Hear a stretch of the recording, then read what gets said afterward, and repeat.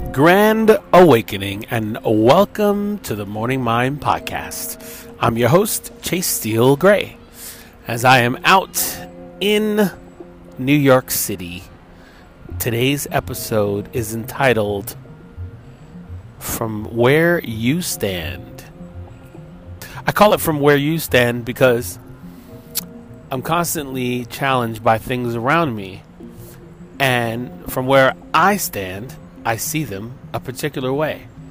You know, when you're starting something new or you're getting something going that was once going but now it's not anymore, or someone's coming at you to try and move you in another direction or say something to you, and from where I'm standing, I have just my training, just my experiences, just my own firepower to move forward.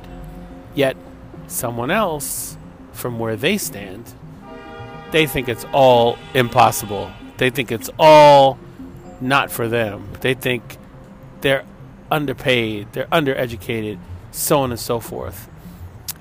I bring this concept up because as we all face our fears, actually some of us don't face our fears, but as we all have some fear, it's so interesting to hear the perspective from where certain people stand versus yourself.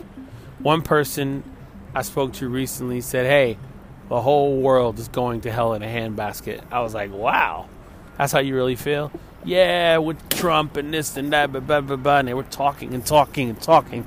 And I was just looking at them going, wow, this is their perspective. This is how they feel. This is really what they see from where they stand. So far be it from me to change their perspective, right? Because that's what they see. And then I thought, but it doesn't hurt to add a little sprinkle of positivity on top of that, does it? It doesn't hurt to just let them know there's always possibilities, right? And then I'm also fascinated by the people who push me, the people who are doing so well. And I look at them and go, wow, look at that momentum. Like they are really moving swiftly in the direction of their higher selves and their dreams. I just think, wow, I'm so in awe of them. Not because I can't do it, but because it's good to take a little bit of that energy from them and move forward. But from where you stand, what kind of excuses are you giving yourself? From where you stand, what is it that you think you can't do? From where you stand, do you think it's no longer possible to do what you've always wanted to do? It's just a question. I ask it because maybe today was the day you needed to be asked that. I don't know. Just a little concept that I was thinking about in my head. Everyone has a different perspective. And from where you stand, it could be something that is just on another level and no one else is thinking it but you. Either way, it's unique to your journey and you should fulfill it. You should go after it. And you should take your time to really, really go deep in it and figure out what are the true obstacles. Or just ask someone. Just connect with someone, sit down with them and say, hey, what do you think about this? Can you help me with the pieces to get here? I don't think it'll do you any harm.